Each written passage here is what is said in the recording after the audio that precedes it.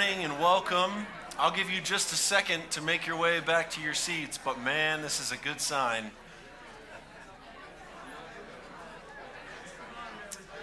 All right, let's come back to our seats. It is good to be with you.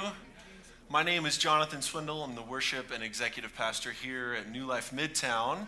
And our senior pastors, Pastor Jade and Christy, are at the tail end of their sabbatical, guys. And I want to say two things, and then I have a quick announcement. One is immediately following second service, which starts at 11 and will be done 12:20, 12:30, somewhere in there. We are having New Life Next today.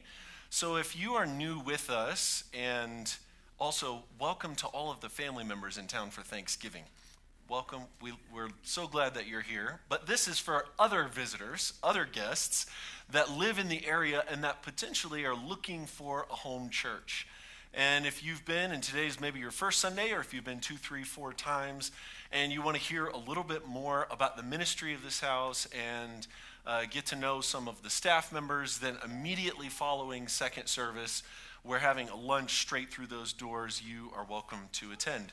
I have two other brief announcements here. One is Adopt a Family. We introduced this last week, and I'm not going to give too many details about it, but this is our Christmas outreach, and there are cards in the front of the chairs in front of you. So sorry, guys, for those of you up here on the front row, but fortunately you're staff, so you already know what this is about. But if you're interested in participating with our Adopt a Family, it's our Christmas outreach. There are info cards in the chair in front of you. And then lastly, and man, this is exciting. If you've been around here for many years, you know about Pie Sunday. Y'all know about Pie Sunday? Do we know about Pie Sunday? Okay, so Pie Sunday is a tradition of Freedom Church, then Antioch Church, now New Life Midtown. The tradition lives on. So the Sunday following Thanksgiving, we want to invite you to bring a pie with one caveat: no nuts. No nuts, no nuts, no nuts. Bring a pie, and we're going to end first service a little bit early so that we have a solid 45 minutes between services. So we'll encourage you all to bring a pie and stay late, and the second service attendees to come a little bit early, and the whole church will have time to fellowship throughout the building around pie. Does that sound like a good tradition? Sure does to me. So I'm looking forward to all these nut-free pies. Looking forward to them. Well, church, Christ is risen. He is risen indeed. Thank you for that. Man, that is robust. So today is the last installment in our series on the book of Ruth. For those of you who have not been with us, we have taken each of the three, and today we will take the fourth chapter from the book of Ruth. And a quick recap of the story is the book of Ruth comes immediately after the book of Judges in our Old Testament scriptures. And it tells the story of a woman named Naomi leaving Israel with her family due to a famine. They go to the nation or the country of Moab, and her sons marry 2 Moabite women. But then just in the opening first few verses of the story, her husband and her 2 sons all die. So the story opens with great tragedy, a famine, and then the passing of a husband and 2 sons. And it's the story of her telling her 2 daughter-in-laws to go back, as she's going to go back to the country of Israel now that the famine is over about 10 years later. And one of them, named Ruth, chooses to go with her. And it is the story of them coming back home, finding hospitality, and then being re-welcomed and ingratiated back into the country of Israel, and particularly the community of Bethlehem. And we're now at the end of this story, but before we jump into chapter 4, I want to remind us how chapter 3 ended. So last week we ended with the story of Ruth essentially proposing to Boaz and him saying, wow, this is bold, but I'm going to take you up on this. And in the morning, leave before the sun is up, and I'll do what I'm going to do. And what happens is Ruth goes back to Naomi, and it says, so Ruth that's the end of chapter 2. The end of chapter 3, then Naomi said to Ruth, wait, my daughter, until you find out what happens. For the man will not rest until the matter is settled today. Have you ever waited on God or someone else when you had done all that you could do? Of course, the answer is yes, and it's yes in a variety of ways. Big things, small things. Some of you in this room are waiting on the Lord to do things that you've been waiting on him to do for years. And at the risk of being emotional, I'm just not going to list those things because I know what some of them are, but you know what they are.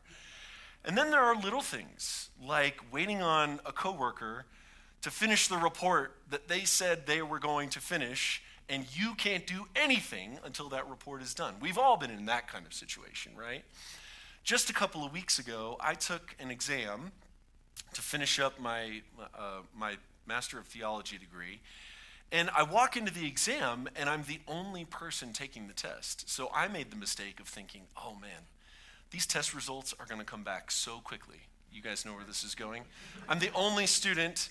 I had to handwrite essays, but I still thought, these guys, it's going to be so easy. I'm going to know by Tuesday or Wednesday if I pass this exam.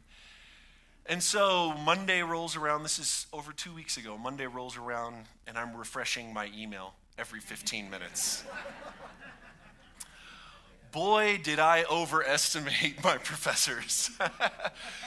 Tuesday, Wednesday, a week.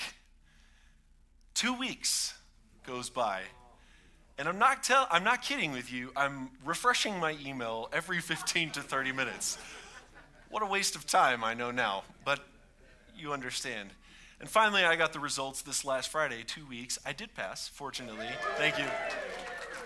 But we've all been in those kinds of situations. Sometimes waiting 30 minutes for something feels like an eternity, depending on what it is. This last Friday, about an hour after I got my test results, this is the world that we live in. I went to run an errand, and I'm southbound on Powers. And a guy flies in front of me going about 80 miles an hour, cuts me off, pulls literally right in front of me, and recognizes that there's a car diagonal to me in the far lane, and realizes he's heading straight for this car, pulls his wheel to the left, flips, and goes into oncoming traffic. And it was by far the worst accident I've ever seen. The road was closed. If you were going northbound on Powers, you would have seen the road was closed for 5 or 6 hours because we went back that night. It was around North Carefree, and it was still closed about 6 o'clock that night. So I Googled into the evening, like, what happened? Like, I saw it, but what happened? And they assumed it was road rage. And they assumed road rage based on how the accident occurred, and I'm sure some of the other witnesses, but someone was having trouble waiting for what was probably less than what would have ended up being a minute, maybe, at a traffic light. So waiting is something, we just don't do good with time and with waiting in our society. And we end this story with the last words of Ruth and Naomi coming in chapter 3. So all that happens in chapter 4, they don't speak. They are bystanders for most of it. For some of it, they participate, but they don't speak. And they end their part of the story in waiting. Now, this is largely the story of Advent, which begins next week. Aaron will be kicking us off, Dr. Aaron Brown next week. So we're not going to spend the whole time today talking about waiting because that is the theme of Advent, which starts next week. But I want us to remember, for those of us who know the story of Ruth, and today we're going to talk about the resolution. We're going to talk about all the goodness that happens. And we're going to talk about the kind of community that can act as a seedbed, as an incubator for God's good work coming forth in our midst. But don't forget chapters 1, 2, and 3. Don't forget that until the climax ending moment for Ruth, she felt like an insider. She didn't know until it happened at the end of the story that it was actually going to turn for her good.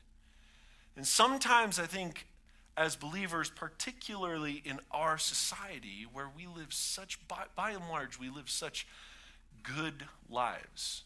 Overall, by and large, not every moment of every day, of course. but we can forget what it is like to be helpless and what it is like when the hand of God truly breaks through on our behalf. Have you ever been in a moment like that? I have.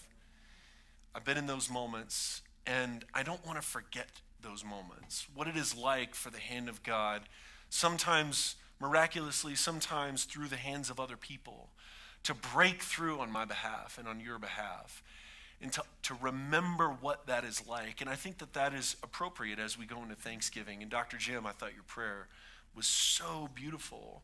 It's not lost on me that some of us in this room are not living in Ruth chapter 4. Now, I know we haven't read it, so some of you are like, okay, all this talk about what's about to happen, are we going to read it? Yes, we are going to read it. But I want to set this up to remind us of all that happened before this moment so that we can feel the weight of what ends up happening in Ruth chapter 4. Chapter 4 brings the resolution, the classic storybook ending, right? And this looks like, in chapter 4, what started in famine ends in harvest. What started as barrenness ends in birth. What started with Naomi being empty ends in her being called Naomi again in fullness. What starts for Ruth as displacement ends in finding a home and finding a people. And this story happens as a neat progression. Chapter 1, one scene. Chapter 2, new scene. 3, new scene. 4, new scene. This book is very neat and tidy. And of course, we know that our lives are not neat and tidy in this way. New life, when it bursts forth, is not always apparent for some time. Certain times, new life happens. Goodness, resolution, the goodness of God that we sang so much about this morning breaks through, and sometimes it can take us a while to see it. But sometimes our lives don't happen like the lives of these characters. Sometimes our lives happen in a reverse order. Sometimes our lives happen with lots and lots of goodness, and then they end in tragedy. Sometimes they're in the middle, like Naomi. Like Naomi, we find out through the end of this story, scholars help us discern in the details, that prior to them leaving Bethlehem, their family was very wealthy and very prominent in the city. And she goes to a nation where nobody knows her. Because of a famine, she's at the mercy then of other people, which will then be Ruth's story as Ruth returns with her and is at the mercy of people like Boaz in the community of Bethlehem. And then Naomi finds newness in life at the end of her life. There are all of these different ways, but all of us will experience on varying levels both tragedy and new life and fulfillment. And sometimes the tragedy seems to far outweigh the new life, and sometimes our lives are so good that the goodness far outweighs the tragedy. And this is what it is to live in this life. And so right before we read, I want to make this statement that Ruth's message, the book of Ruth's message, is a hopeful message. Yes, but its intent is not to promise us happy endings to every circumstance in life. Nor does it promise us that after tragedy has happened, only good things are ahead. Now, if you've lived for like more than 10 minutes, you already knew that. But the tendency can be to read a story like this and always just assume that the goodness of God breaking through means the circumstances I've been hoping for are going to change in my favor. And the dark side, the bad news this morning, is that that doesn't always happen. But that doesn't mean that God is not at work. So here is the message of Ruth. Ruth tells us a story about how God's work in our lives is unrelenting. God's work is unrelenting. And it paints a picture of what it looks like for humans to participate in that work. That is the story of Ruth. Is God working? But we almost never see explicitly in the book of Ruth God working. And if you've been here for the other 3 installments, you've heard me say that every week. God works in and through the hands of the characters of the story as they work. So Ruth paints the picture of how God's work in our lives is unrelenting. It never stops. No matter how much destruction, no matter how much sin, no matter how much brokenness, God's work on your behalf is unrelenting. It never, ever stops. And Ruth tells us a story that paints the picture of what it looks like for us to participate in that work. Okay, so here's the question, and we're going to read chapter 4 together. What type of environment fosters the work of God? What type of environment fosters the work of God? If you have your Bibles, turn with me. I'm reading in the NIV. If not, it'll be up on the screen. We're going to read the entirety of chapter 4, and then we're going to talk about what it said. Here we go. Meanwhile, Boaz went up to the town gate and sat down just as the guardian redeemer he had mentioned came along. Notice the happenstance nature of this. He goes down to the gate, and just as he does it, it just so happens that the guy walks by. Boaz said, "Come over here, my friend, and sit down." So he went over and sat down. Boaz took 10 of the elders of the town and said, "Sit here," and they did so. Man, he's got some authority. He's talking to elders like, "Sit here," and they do it. Then he said to the guardian redeemer, "Naomi, who has come back from Moab, is selling the piece of land that belonged to our relative Elimelech. I thought I should bring the matter to your attention and suggest that you buy it in the presence of these seated here and in the presence of the elders of my people. If you will redeem it, do so. But if you will not, tell me, so I will know. For no one has the right to do it except you, and I am next in line." "I will redeem it," the man said. Then Boaz said, sly guy here, "On the day you buy the land from Naomi, by the way, you also acquire Ruth the Moabite, the dead man's widow, in order to maintain the name of the dead with his property." At this, the guardian redeemer said, "Then I cannot redeem it, because I might endanger my own estate. You redeem it yourself. I cannot do it." In parentheses, now in earlier times in Israel, for the redemption and transfer of property to become final, any lawyers in the room, you're going to love this. One party took off his sandal and gave it to the other. This was the method of legalizing transactions in Israel. Man, we have complicated things, have we not? Buy it. So the guardian redeemer said to Boaz, "Buy it yourself." And he removed his sandal. "It's done." Then Boaz announced to the elders and all the people, "Today you are witnesses that I have bought from Naomi all the property of Elimelech, Chilion, and Mahlon. I have also acquired Ruth the Moabite, Mahlon's widow, as my wife, in order to maintain the name of the dead with his property, so that his name will not disappear from among his family, or from his hometown. Today you are witnesses." Then the elders and all the people at the gate said, "We are witnesses. May the Lord make the woman who is coming into your home like Rachel and Leah, who together built up the family of Israel." Note that verse. "May you have standing in Ephrathah and be famous in Bethlehem.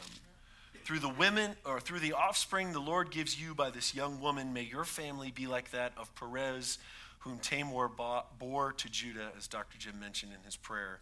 So Boaz took Ruth, and she became his wife. When he made love to her, the Lord enabled her to conceive, and she gave birth to a son. The women said to Naomi, "Praise be to the Lord, who this day has not left you without a guardian redeemer. May he become famous throughout Israel. He will renew your life and sustain you in your old age. For your daughter-in-law, who loves you and is better to you than 7 sons, has given birth to him." Then Naomi took the child in her arms and cared for him. The women living there said, "Naomi has a son," and they named him Obed, and he was the father of Jesse, the father of David. This then is the family line of Perez. Perez was the father of Hezron, Hezron the father of Ram, Ram the father of Amminadab, Amminadab the father of Nahshon, Nahshon the father of Salmon, Salmon the father of Boaz, Boaz the father of Obed, Obed the father of Jesse, and Jesse the father of David, who would would become King David. This is the word of the Lord. Thanks be to God. So what happens? Let's distill this a little bit. Boaz goes to the gate, and the other man happens to walk by. Notice the man is just the man, the kinsman redeemer. There's no name. In a community this small, he surely would have known his name. And they intentionally, the writer of the story intentionally leaves his name out. And we're going to come back to that, but I want you to note there's no name given. And throughout this story, almost at every scene change, there is some phrase that indicates something like happenstance, right? Like we read that at the beginning of chapter 4. It happens again when Ruth goes to the field that just so happens to be owned by Boaz. And then a verse or two later, just in the nick of time, Boaz happens to come to the field and happens to notice Ruth out in the field with the workers. There's this language throughout the story that is meant to give away something that seems to read like happenstance, like things just happening sequentially in order that makes way for these amazing things to happen.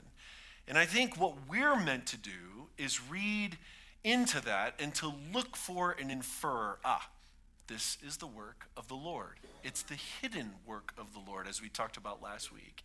It's the work of the Lord that is to the naked eye unseen, but we are being given a clue. So then the man at first is interested, and then of course when he realizes he's not just buying a prized piece of property, he goes back on his offer and says to Boaz, no, you buy the land and take Ruth the Moabite to be your wife. So Boaz then agrees to all of this in front of the elders and the people, who also just so happen to be available and nearby at this time. The people then witness and they pray that Ruth would, now hear these things, that she would be like Leah and Rachel who built up the house of Israel, that she would have standing and be famous in Bethlehem. And may her house be like the house of Perez, whom Tamar bore to Judah. And as Dr. Jim also mentioned in his prayer, Perez means one who breaks forth, and breaks forth particularly from the most unlikely of circumstances. I mean, think about what blessing they are praying over Ruth the Moabite. No jealousy, no reminding us that she's a Moabite and that she doesn't belong. Nothing but praise and acclamation and blessing of this woman. It's almost as if the community is actually happy for her. Amazing that a God-fearing community would be happy when something like this happens to one of the quote-unquote least of these. Can we think of any other stories in Scripture where something like this happens? Let's keep going. We're going to come back to all the goodness. So then the baby is born, and the women say to Naomi, the Lord has not left you without a next of kin. And the women together name the baby Obed. This ending, there is this genealogy that we read with all the funny names. You thought it was just me showing off my ability to share the funny Hebrew names with you. That's not what it is. I probably said most of them wrong. But that genealogy, actually, scholars believe, is a way of validating the whole story. That not only is this story that we've been living in for 4 weeks now, it's not just a quote-unquote Hallmark story, just a good story about this one time that God did something to some random person. But this is God acting in a group of people in a definitive way that they would have never suspected, that was going to change the trajectory for everyone who has ever read this story. That little genealogy at the end is the validation of the whole story itself. That, by the way, everything that you just read, you thought was just, it's cute and it's and it's, sentimental, like, oh man, that's really good. But actually the little genealogy says, you know what? This has actually affected your life. That God worked in a small community, in a woman who didn't belong through a widow to impact my life, through the birth of a child who even at the time nobody knew was going to be anything, who ends up being the grandfather to King David, who then centuries later someone else is born in the town of Bethlehem, who is of course Jesus, the Son of God, the Son of Man, but also the Son of David. Obviously, you're all brilliant and you connected those dots before I said them. But let it not be lost on us that this is not just a singular story. That this is actually one of the key stories. That when Matthew gives his genealogy, Matthew includes this story right before the birth of Jesus' story. So what is chapter 4 telling us? And I've got a bunch of things here, and then I want to, as we end, I'm going to come down and hone in on one of the things that I sense God speaking to us today. What is chapter 4 telling us? Chapter 4, I think, is telling us, amongst other things, that there can be life after longing and tragedy. That tragedy and longing don't write the entirety of our story. Remember, we talked about in chapter 1 that one of the possibilities for Naomi saying to Ruth and Orpah, why don't you go back, is the deep down desire to want to distance herself from everyone and everything that reminded her of all that she had lost. And unfortunately for you and for me and every human throughout history, we don't ever get to distance ourselves from the parts of our stories that we don't like. The good news about following a living God is that he's always adding to our story. That God is always making something of our story that we never thought was possible. But the shadow side of that is that we are always attached some way to the darkest parts of our stories that we don't like and we wish were never there. But there can be life after longing and after tragedy. So how do these characters experience the newness of new life that God brings forth? So Naomi, she came back empty and bitter. When she came back, the people said, "Is this Naomi?" Which means pleasant. And she said, "Don't call me Naomi, call me bitter, because the Lord's hand has been turned against me." And then somehow over time, through the faithfulness of the people around her, we get to the end of the story. And in the NIV, it didn't say it explicitly, but some of your translations will say that she didn't just care for the baby, she actually became the wet nurse for the baby. And I made a joke about it last week saying, yeah, that's kind of weird. It is. But think about this woman who had lost her husband and her sons and any form of her family lineage carrying on. Now not only has this grandson, but she actually is the one entrusted to perpetuate his life. Like, what a blessing for her. What a turnaround. We just sang a minute ago about God turning graves into gardens. Like, that's not possible for any one of us in the room. That's not possible for any human who has ever lived aside from Jesus Christ. That we serve a God that somehow brings fulfillment to our longings and is able to bring restoration to our tragedies. Boaz likely wasn't married. He had no children. He had plenty of money, but as some of us in the room, not myself, know, money doesn't buy happiness.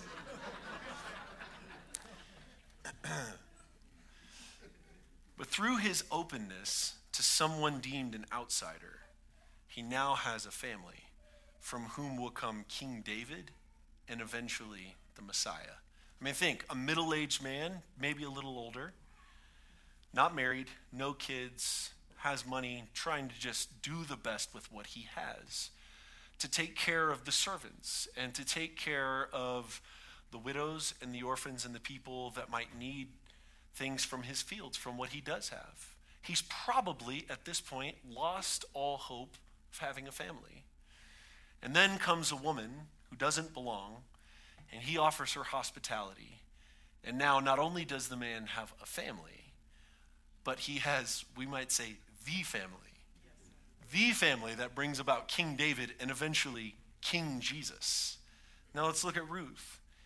Accompanied Naomi as an outsider from her homeland into the tiny town of Bethlehem. And out of loyalty to her mother-in-law, which she didn't owe her, which cost great risk, by the way, she experienced extraordinary hospitality and is now made an insider through the faithfulness of Boaz. God was at work in the convergence of these three characters and their stories after great tragedy to bring about something and someone greater than their wildest dreams could have ever predicted.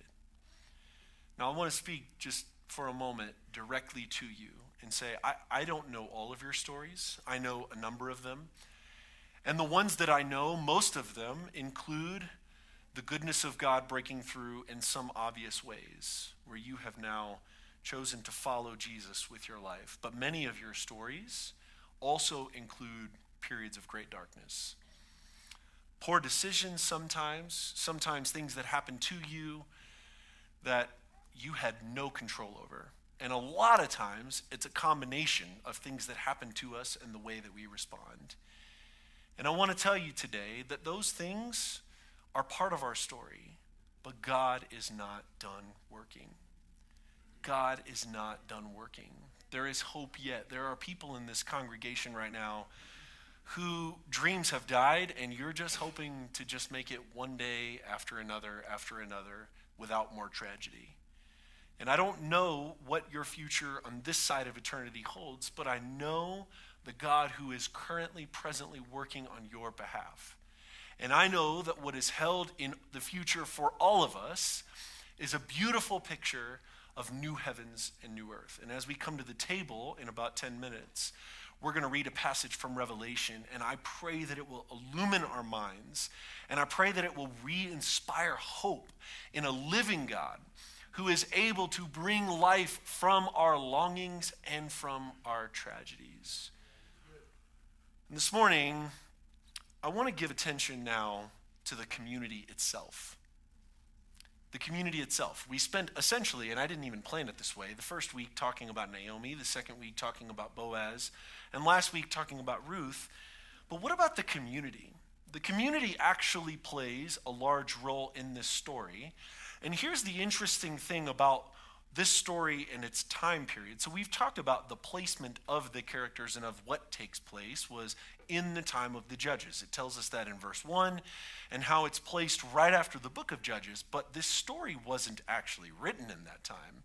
It was written hundreds of years later. And most scholars believe that this was written in the post-exilic period. That might sound like history jargon to you, but it matters, and here's why. The people of Israel, from the time that the story happened, they were in the Judges, from the time of King David on for a couple hundred years, they had a succession of kings. And after the succession of kings, the nation divided into two, and then shortly thereafter, they find themselves in exile. And when they find themselves in exile, they are questioning everything they know about this God Yahweh and everything about all of the promises that had come through their descendants or their ancestors. Sorry, thank you. I appreciate that. All of their ancestors. They're questioning all of this. There's no way that we would be displaced from our land, finding themselves in Babylon, and what in the world is happening? And the prophets tell them, you're going to be here a while, so put down roots. So they put down roots, and they do their best to be faithful to God in another land, and then they actually are freed. And then they go back to Israel, and there had been a small remnant of people in Israel the whole time that didn't go, a very, very small remnant of people. So this is written in the time of the post-exile, after the exile, which is this time where we end, where I just ended in the little lineage there. So the people come back from Babylon. They've been there for generations.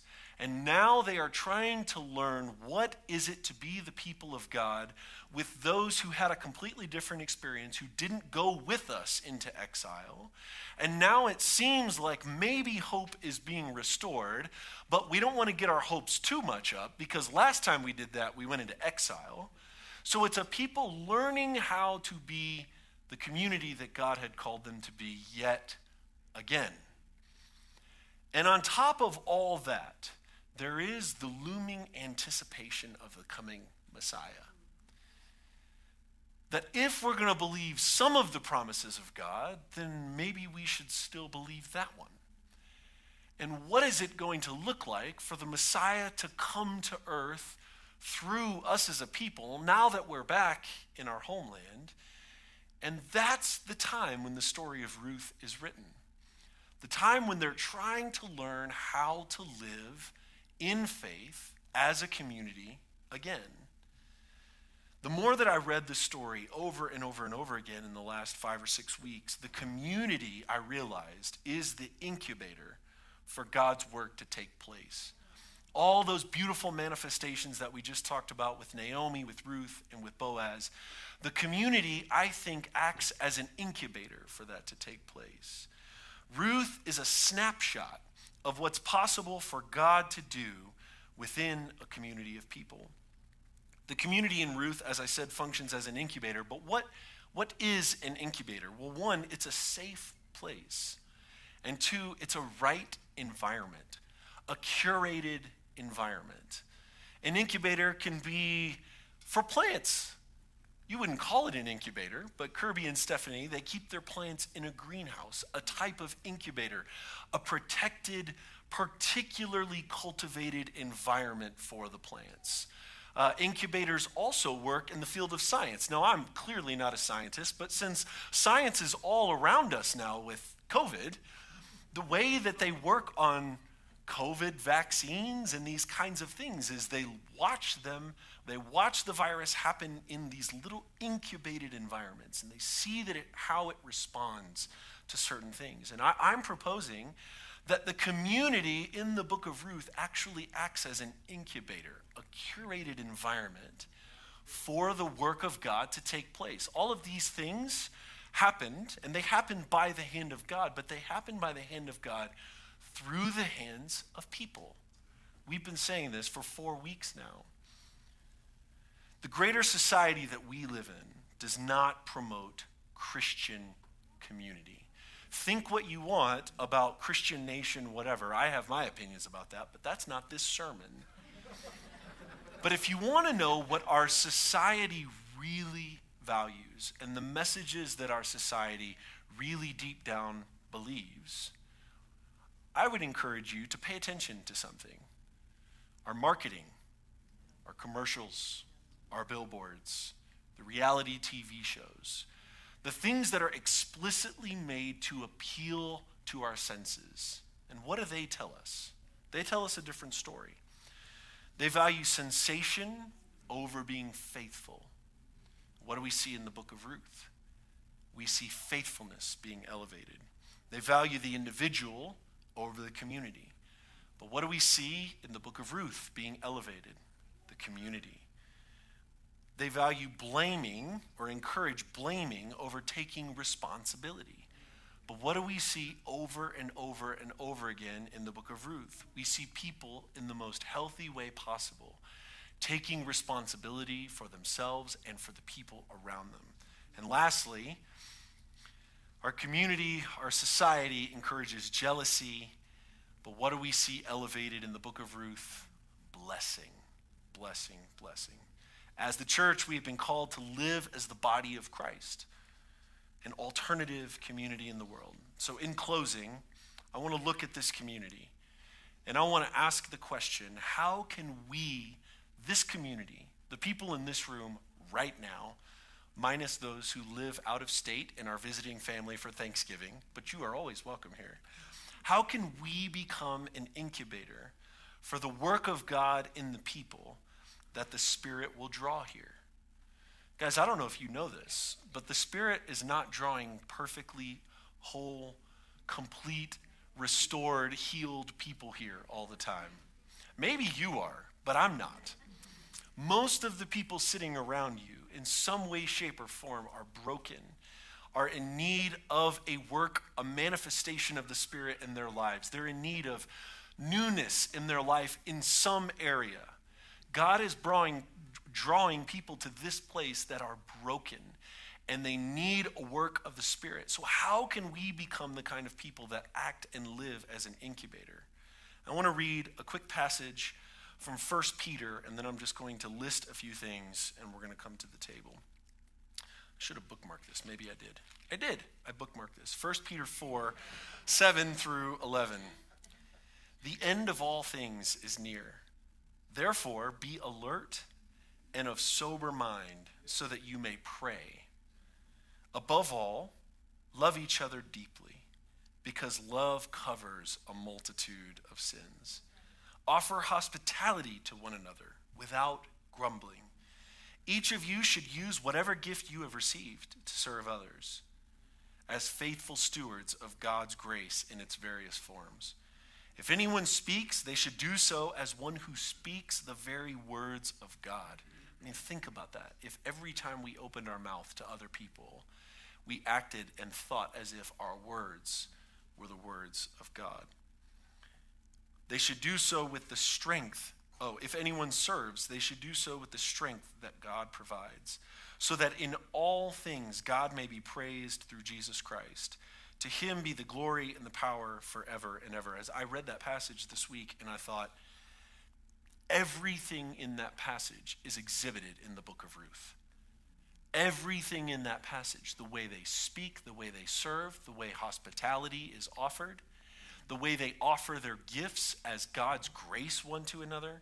So, how can we become an incubator? Number one, be available to one another. If you're taking notes, this is the point where you write things down. Number one, be available to one another. These are very practical things. Think about all the times when I made the comment earlier about happenstance, that it just so happens that so-and-so walks by, and it just so happens that all the elders are there available.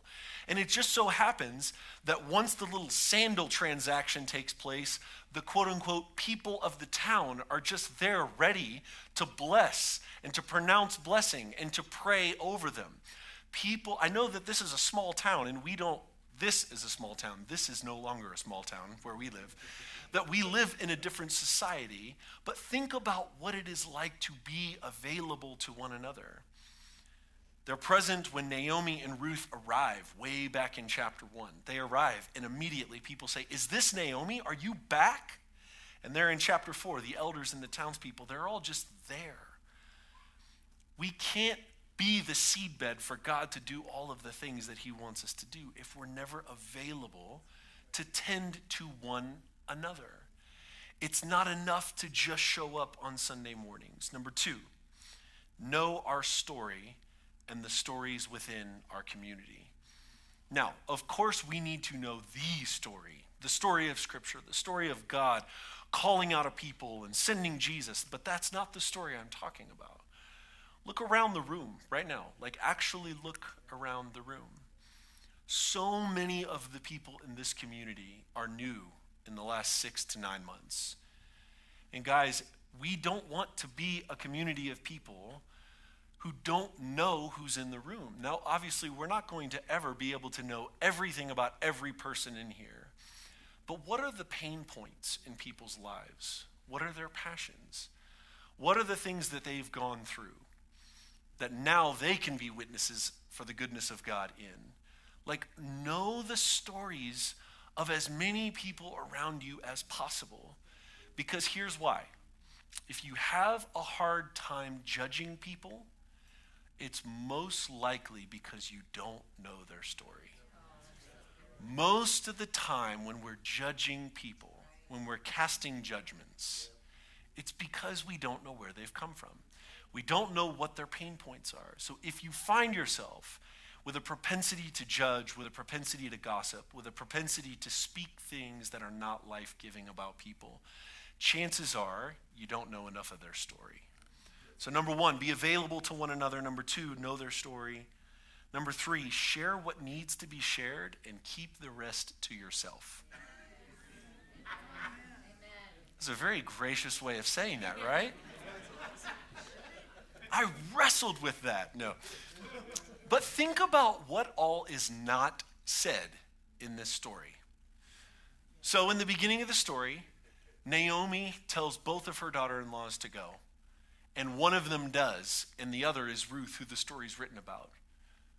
Not a negative word is spoken or written about Orpah, who goes back. Not a negative word. Nothing. She's not dishonored for leaving. Then Boaz in scene 2. When Boaz encounters Ruth, he says, I've heard all that you have done for your mother-in-law, Naomi. So there, think about what is shared. What is shared is about her struggle and about her journey. What is not shared is any of the negative parts of that story that we don't know because they're not in the story. Number 3, the first of kin's name. Remember I mentioned in the beginning, he's called the man, the kinsman redeemer. In a community this small, the community might have been the size of this entire church that they're living with day in and day out. There's no way that he didn't know his name. But his name is not recorded in the story. Why? Most scholars believe to preserve his dignity. To preserve his dignity. No one in the story is judged, shamed, gossiped, or lied about. Can we become the kind of community that share what needs to be shared and keep the rest to ourselves? And lastly, they were invested in the lives of one another, both the living and the dead. They were invested in the lives of one another. They cared for the living. They made sure that there was enough to go around, but they also honored the dead. I mean, think about in chapter 4 there, all of the references to Mahlon and Kilion's name, to buying back the piece of property to preserve his name, to keep his family name. They're not just concerned with getting theirs and making sure that the community's functioning well, because if the community's functioning well, then eventually it's going to come back for me. They're also concerned with the dignity and the honor of those who have gone before them. This is one of the marks of a true community, is that they care about people when they are there and when they're not. Not just the people who are present because they actually might come around to benefit me in the future, but even the people who it's impossible for their lives to benefit you any longer, they still honor and dignify them. Let's stand together and prepare our hearts to come to the table.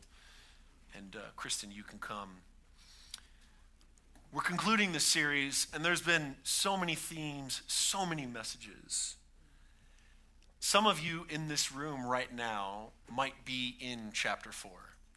You might be in a place where you are walking or heading into a season with lots of newness, with lots of anticipation, with lots of expectation, where the work and the hand of God is clear in your life. You might be in chapter 1, on the heels of a life full of tragedy, someone that maybe you felt the prayer that Dr. Jim prayed this morning. You might be somewhere in between. And here's what I know. For people in chapter 1 to have a chance to become chapter 4 people in this community, it will require the community. God doesn't need us to get his work done. God has no need. But God has chosen to do the majority of his work in the earth in and through the hands and the mouths of human beings. And he has called us to be the kind of community that can act as an incubator for the goodness that he wants to bring forth among us. And my challenge and my question to us this morning is, are we willing to do the hard things to become those kinds of people? Are we willing to be present to one another? Are we willing to sit down and learn and listen from the stories of people who might be nothing like you? Are we willing to share what needs to be shared? And then what's really difficult is keeping our mouth closed to all those other things. I think we are. I think we have already shown to be that kind of people. And we, the church, greater church, but also New Life Midtown, are called to be the kinds of people who make way for the kingdom of God to break in. And as we come to the table, I want to read a passage from Revelation chapter 21, and I want it to pique our curiosity, to reignite hope. I want it to remind us of that life which we ultimately will all be living together, but that we are called to embody in part right now. So if you're comfortable, please close your eyes. And I want to read from Revelation 21, verses 1 through 5, and then we're going to come to the table together. John the Revelator says, "Then I saw a new heaven and a new earth. For the first heaven," man, what a poor page turn, "and the first earth had passed away, and there was no longer any sea. I saw the holy city, the new Jerusalem, coming down out of heaven from God, prepared as a bride, beautifully dressed for her husband. And I heard a loud voice from the throne saying, 'Look, God's dwelling place is now among the people, and he will dwell with them. They will be his people, and God himself will be with them and be their God. He will wipe away every tear from their eyes. There will be no more death, or mourning, or crying, or pain, for the old order of things has passed away.' He who was seated on the throne said, 'I am making everything new.' And then he said, 'Write this down, for these words are trustworthy and true.'" Friends, as we prepare our hearts to come to the table, be reminded God is making everything new. God is making everything new. The pain points, the brokenness, the woundedness, the poor choices, the things that were done to you that you had no control over, the things that have been in your heart you've been longing for decades. God is at work making all things new. Amen. Let's come to the table of the Lord. Exit out the left side of your row. Come and receive the elements. Go back on the right side, and we will partake in just a moment together.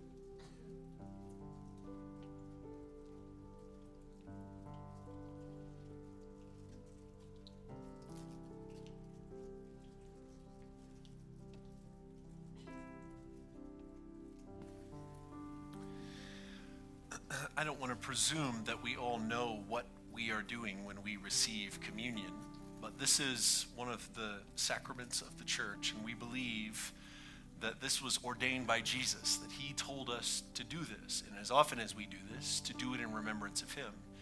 And generally speaking, there are three dimensions to this meal. One is that we look back and we remember the finished work of Christ, that Jesus Christ died on the cross and was resurrected by the power of the Spirit back to life, and is presently now living on the right hand of the Father. So we remember the finished work of Christ. Secondly, we trust and believe that the second dimension of this is that he is present to us in this moment through the Spirit.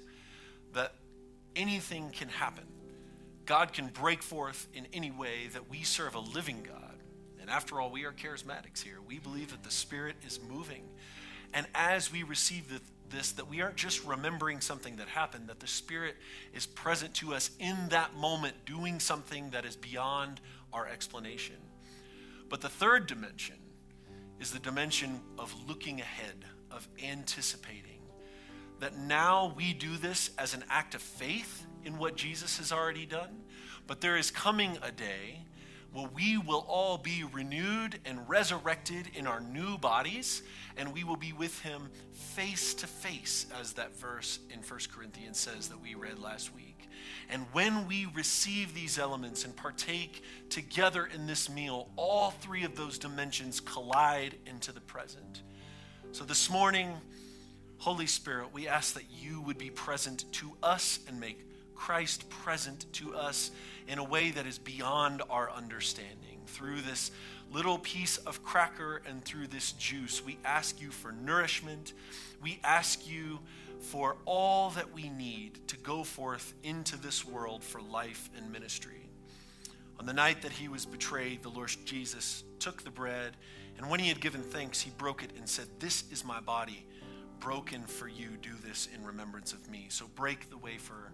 Church, this is the body of Christ broken for you and me. Let us take and eat.